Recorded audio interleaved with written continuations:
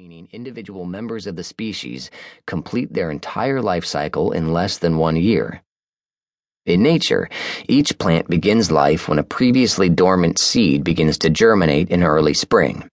Only the strongest and most viable of these seeds manage to throw off their seed casings, stretch into seedlings, grow into mature plants, and propagate the species. The rest, at some point along that journey, fall by the genetic wayside, helpfully winnowing the herd through natural selection. Seeds and clones.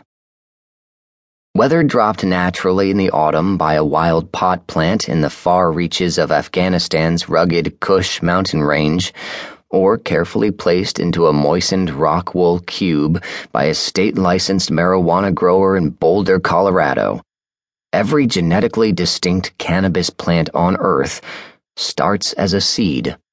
Though, like many commercial crops, from bananas and avocados to vanilla and lavender, the vast majority of the marijuana in circulation actually began life as a clone or cutting. Seedlings grow faster and hardier than these cuttings, but only after a long, delicate germination period. So most cannabis cultivators opt to start each new crop not from a seed, but by plucking healthy leaves from the lower branches of a special mother plant kept for this purpose, and then replanting those leaves in soil or a medium to take root, a technique that saves weeks of growth time on the front end and also ensures a genetically uniform set of plants moving forward, which is especially important when trying to manage a tightly packed indoor grow. Another big advantage of using cuttings is that all your plants will be female, assuming you start with a female mother plant, of course. Only females produce THC and marijuana's other medicinal and/or psychoactive components in appreciable amounts. So taking clones saves the trouble of waiting for seedlings to show their sex at about 6 weeks, and then culling all the males. Vegetative growth.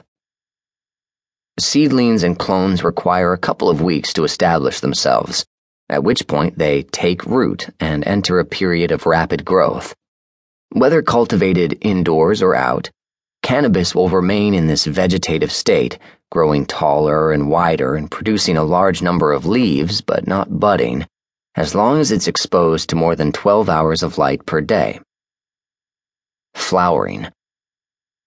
As the days grow shorter in the autumn, and in particular when the available daylight dips below 12 hours per day, female cannabis plants begin flowering, at which point they stop growing significantly taller or wider, instead focusing energy on producing more and larger buds covered in trichomes, resinous glands that look like tiny crystals to the naked eye and like a fluid-filled globe atop a matchstick when magnified.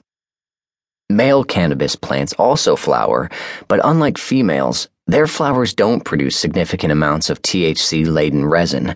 So, savvy marijuana cultivators either grow all females from clone, or, if growing from seed, kill off all their male plants long before they reach maturity. Either way, the resulting all-female crop, if effectively shielded from pollination, will reach maturity without seeds, or sinsemilla, as the technique is commonly known. Now, as anybody of a certain age can tell you, there's nothing wrong with smoking seeded pot once you remove the seeds, but it's also assuredly less than ideal because all the unique compounds in cannabis, collectively known as cannabinoids, including the ones that get you high and help prevent Alzheimer's, are predominantly found in the trichomes. And once a formerly virginal female comes in contact with the wind-blown pollen of a male plant, she immediately curtails cannabinoid production in favor of literally going to seed. Harvest and curing. As a female cannabis flower matures, its trichomes change color, starting off clear, turning a translucent milky white, and finally darkening to amber.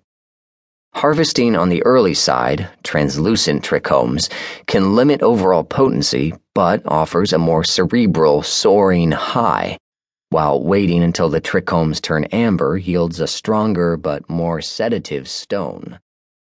Whenever harvest happens,